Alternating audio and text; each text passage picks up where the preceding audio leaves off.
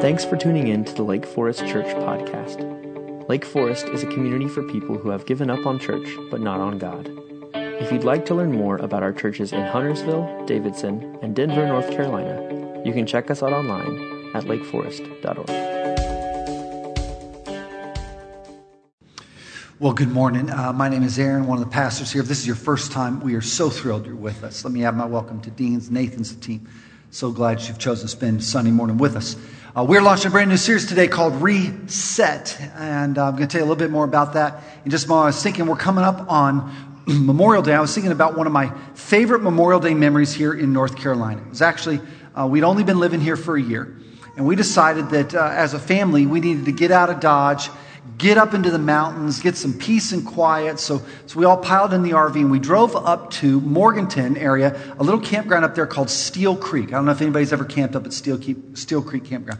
We were so excited. We were going to break out the chairs, sit by the river, just listen to the birds and the rushing water. But when we pulled into the campground, we got out of the RV and all we could hear was There was this music coming from somewhere, this dance music. So it was dark, so we started to make our way towards the sound. We just followed the sound. And after walking to the other side of the campground, what we came upon was this giant pavilion surrounded by pickup trucks, all with their lights on, shining towards the middle, and literally hundreds of people dancing to this music. And it was awesome. It was a huge party. They were playing Springsteen and Hank Jr. and some Aerosmith. I mean, it was awesome.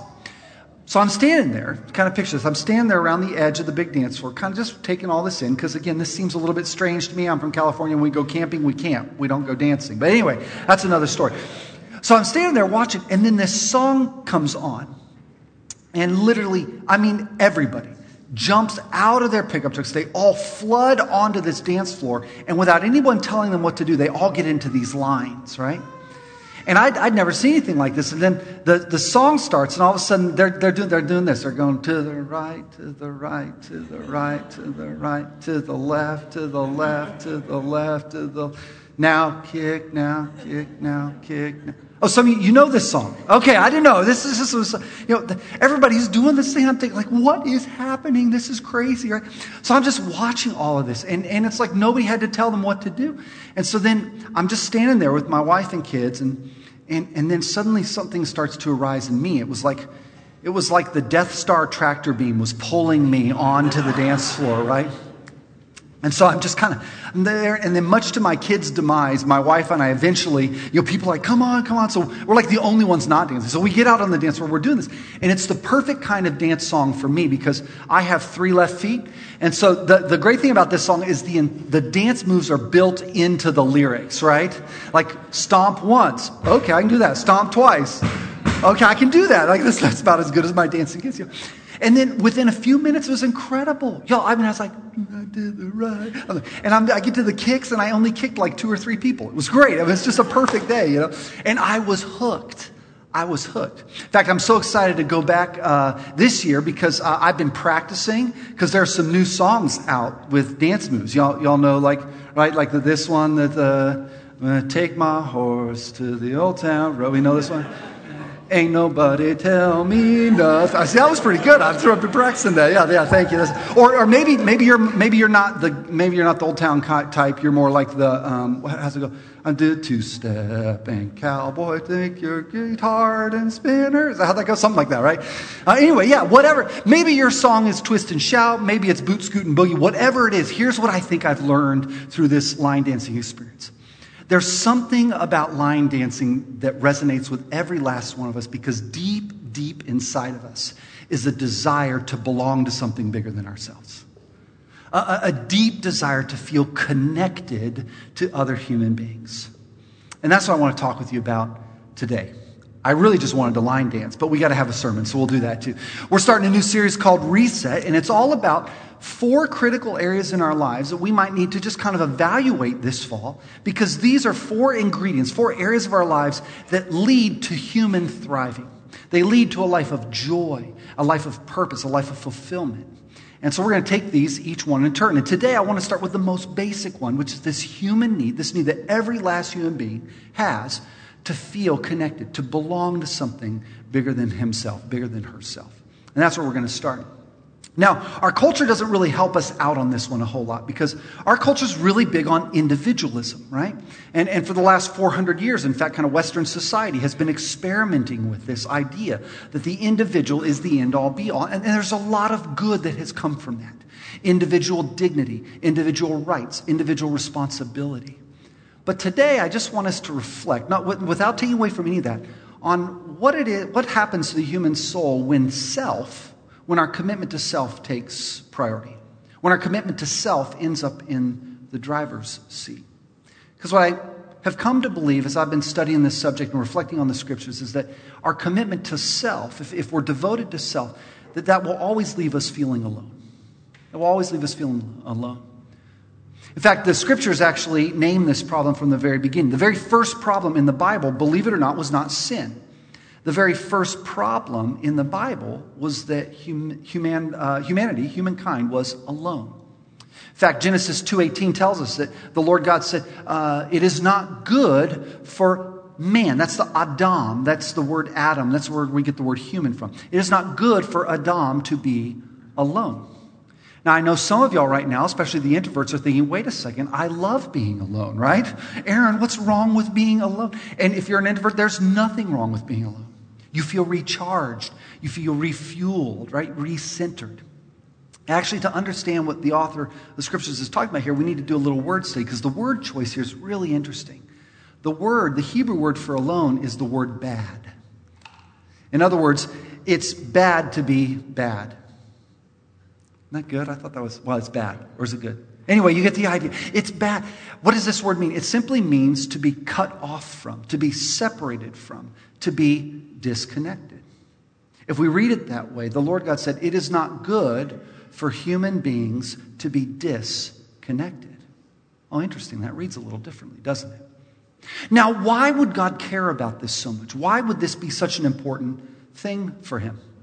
Well, because God in himself, in his very nature, is relationship. You've probably known this without knowing it maybe for many years. In fact, this is partly what the Christians call the doctrine of the Trinity. God is one, but God is also Father, Son, and Spirit. In fact, the earliest Christians had a really beautiful way of talking about this idea of the Trinity. God is one in three persons. And they called it the divine dance. In fact, this is an image of a piece of art that just kind of captures it. I just love this image. That the Father, Son, and Spirit exist in a kind of eternal divine dance together. Isn't that kind of beautiful? They called it perichoresis, where we get our word choreography from. And what's so interesting to me about this is that partly when we become Christians, if you ever decide to become a Christian, or if you're a Christian today, you have put your faith and trust in Jesus. And what you have done is you've said yes to Jesus' invitation to join in on that divine dance. Because of what Jesus has done, we are now included in this relationship with God. But it doesn't stop there. God also places us in a kind of dance together that's called his community. The church. Now, I want to look today, and I want to do a little bit of teaching. We're going to be a little bit content heavy today. The note takers are going to love this message. But I want to do a little bit of teaching today on what the scriptures actually have to say about this kind of community. The kind of connected community that God desires for us to experience. Because the truth is, here's the truth right up front. None of us was created to dance alone. I don't care what Billy Idol said. You're not dancing by yourself, right? No? Is it Billy Idol? David Bowie? Oh, come on. I need a Gen Xer to help me out. Yeah. Billy Idol. We had it. All right. Billy. No one was created to dance alone. We were all meant to have dance partners. And that's actually what we see when we get to the very beginning of the church in the New Testament.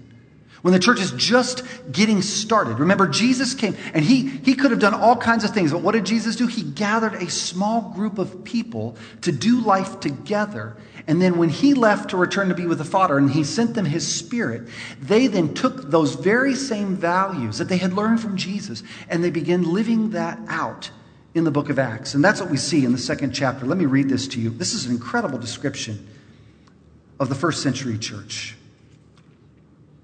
They, that's the new Christians, devoted themselves to the apostles' teachings and to fellowship and to the breaking of bread and to prayer.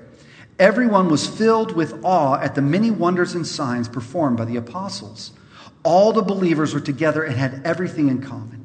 They sold property and possessions to give to anyone who had need. Every day they continued to meet together in the temple courts. They broke bread in their homes and ate together with glad and sincere hearts, praising God and enjoying the favor of all the people.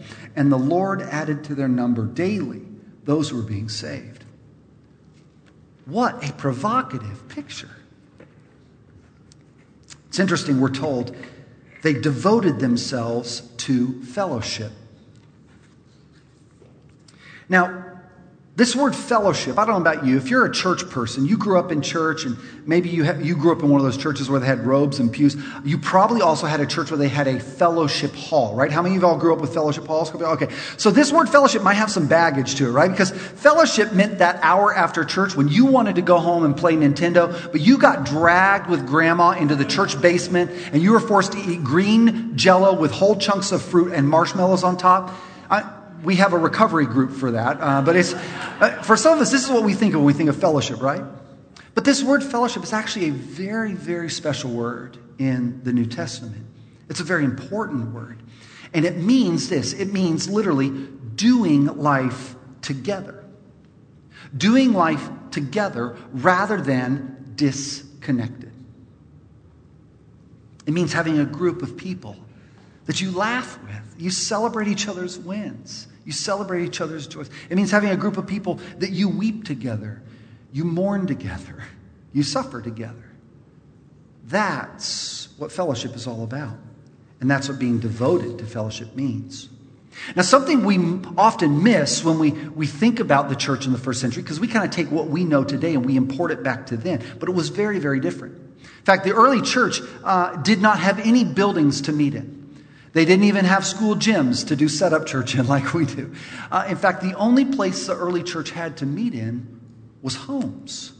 Look at how it describes it here in our verses from Acts. Every day they continued to meet together in the temple courts. I'm going to say a word about that in a second. They broke bread in their homes and ate together with glad and sincere hearts. You see, some of them, the men only, by the way, they were the only ones allowed in the temple gates. They would go there for prayers and for evangelism to the Jews who had not yet heard about Jesus. But the Christians, the center of the Christian life was in the home, where they did exactly what Jesus had taught them to do. They broke bread, they prayed, they loved one another, they served one another, they did life together. They were devoted to fellowship. Now, if you go through the book of Acts, and this is kind of a fun exercise. This is a little bit mind-blowing. If you go through the books of Acts, you'll see little communities, home after home after home, listed where these Christians met. Some folks met in Jason's house, Titus Justus's house, Philip's house, Lydia's house, the Philippian jailer's house, Mary, the mother of John's house. These are all homes that are mentioned in the book of Acts. That's where people met. The New Testament letters were written and addressed to people in their homes. We have believers who were greeted in the house of Priscilla and Aquila, or believers at the house of Aristobulus. Looking for a good baby name? There's one. Believers in the house of Narcissus. That was a support group for recovering egomaniacs. Believers at the house of Nympha or Onesiphorus and Archippus. A couple more baby names in case you're looking. Here's the big point. The home was the center. The home was the locus of connection and Christian community. This is what they were devoted to. In the New Testament, the idea was not that you went to church, sat in a pew, and somehow these little groups on the side were optional if, we didn't have anything better to do on Tuesday night, right? These groups were the lifeblood of Christian community. This was God's plan from the beginning. And what I want to suggest to you today is that the plan has not changed. This is still his plan A. So, I warned you, I want to do a little bit of teaching on this passage. With the time we have here, I want to make the case to you today that in these very verses we just read, there are 4 characteristics, 4 markers of what true Christian community looks like. It's the very kind of connected community that you and I are longing for. And today, as I teach through these 4 kind of traits, these 4 marks of a great group. If you're in a group, you can kind of think about your group. How is my group doing at these 4 things? And if you're not a group, if you don't have a circle, if you don't have a dance team that you're a part of, what would it look like maybe for this season? Maybe this is your time to get on the dance floor. So 4 marks of community from this short passage in Acts. Note takers, I'll enumerate them for you. Number 1, first characteristic is devotion. A great group, a connected group is devoted to one another. I was reading on this week. There's a famous sociologist who says that we now live in the era of convenient relationships, relationships of convenience is what he calls them. Relationships where, well, I'll be committed to you so long as, well, I don't have anything else going on, right? Or so long as it doesn't cost me anything. And I was thinking about this. It's kind of funny. A couple years back, I invited some friends over for dinner. And I sent out texts, a week before. And most of the people responded, hey, I'll be there, or hey, I can't, I'm out of town, whatever. And there was one guy who didn't respond to me. And so it was Thursday, and Saturday was coming. I was trying to figure out. So I said, hey, did you get my invite? Are you coming to dinner or not? And he wrote back the most honest answer. He said, well, I'm not sure yet, Aaron. I'm waiting to see if I have any better options. Anyway, I appreciated his honesty, but see, what I realized in that moment is that was a relationship of convenience, right? Now, I'm not going to ask any show of hands, but some of us have done this before, haven't we? I've done this, right? Well, I don't know. I mean, maybe there was something better I don't want to miss out on. And this is just kind of the water that we swim in. But relationships of convenience never lead to the kind of connection that we long for. In fact, Jesus, when he gathered his little dance group of 12, he never made them feel like they were an obligation or that they were kind of second thought to him. Jesus made this group, these relationships, his priority. And he did something that no rabbi had ever done before. What rabbis generally did is they would go into a public space and they would teach. And then students who wanted to come, who were interested in joining that rabbi, they kind of had to come and audition and they kind of had to ask. It was beneath a rabbi, or so it was thought, to actually ask a student, a Talmudine is the word in Hebrew, to come and join him. But Jesus turned this whole system upside down. And Jesus came after people that nobody else thought worthy of this. And Jesus says, I want you to be my disciple. I want you on my team. I want to do life with you. I want to be your friend. Will you join me? And can you imagine the power of Jesus looking you in the eyes and saying, I'm choosing you? It changed these guys' life forever. See, Jesus showed them what it meant to be devoted. And his little community was not going to be a place of relationships of convenience. Now, why did Jesus pick these 12? I kind of mentioned they're kind of a little bit rag. Did he pick them because they are so beautiful and healthy and normal? No. In fact, let me go through the list real quick here. Jesus, these folks were, not exactly the cream of the crop, right? Peter was a little bit outspoken and impulsive. Thomas was a doubter. Judas was greedy. James and John were ladder climbers. There was a man named Simon who was a zealot, which meant he hated tax collectors. And then there was another man named Matthew who was a tax collector, which meant he hated zealots. How would you have liked to have been in that small group, right? And yet this was the very kind of community that Jesus came to create. Something about true devotion, something about true connection that transcends our differences, transcends our flaws and imperfections. So, reflection question number 1. If devotion is a true mark of connection, of a great group, how are we doing on this one? Who are the people in your life that you are devoted to? All right, marker number 1, devotion. Marker number 2, authenticity.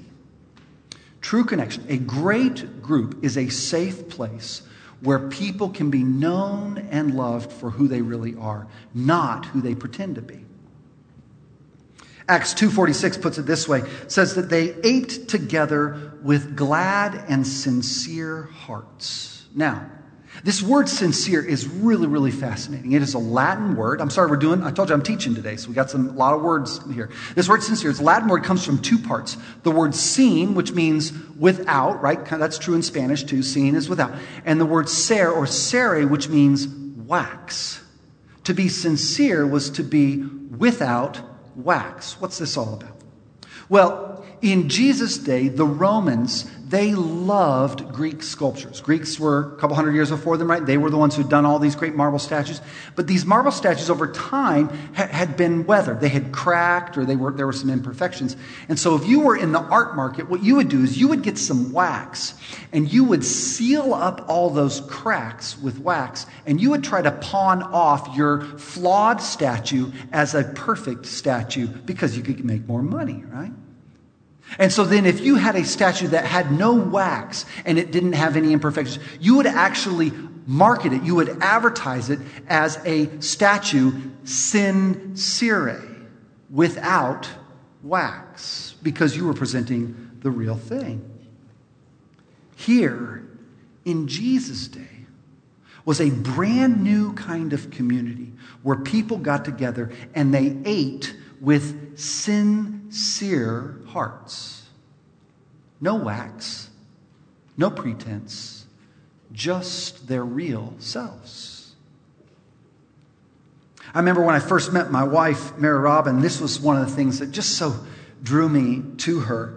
I don't want to paint her as a perfect person. She's a very human person, and our marriage is full of imperfections, mostly me. But I found a kind of freedom in Mary Robin that I am just so attracted to. When I first met her, she was as real and authentic as they come. With Mary Robin, what you see is what you get. There's no pretense. There's no mask wearing. And it's something that I love about her to this day. And what I have found in myself over time is, I kind of want that to be true of me. but there are times in my life when, I just want to appear smarter than I actually am. Or I want people to think I'm more spiritual than I really am. Or I'm kind of worried that they might discover that there are some cracks in this statue, and I would rather cover those up. I'm not sure what would happen if I let you see the real me, the me without wax. It's interesting. There's a story in one of Paul's letters. He's writing to the church in Corinth, and he writes about a guy named Moses. And if you're familiar with the Bible, you'll know Moses was one of the big leaders in the Old Testament. And there was this experience that Moses had where he went up on top of a mountain, and it said that he met with God. And when he came down from the mountain, this experience was so powerful. The text says that Moses' face actually glowed, right? His face kind of lit up. And this was so striking to people. They came and they saw Moses like, oh, wow, he is so holy. Man, that guy is so spiritual. Wow, Moses, his face is glowing. And the problem is Moses started kind of liking this, right? He kind of liked people treating him that way.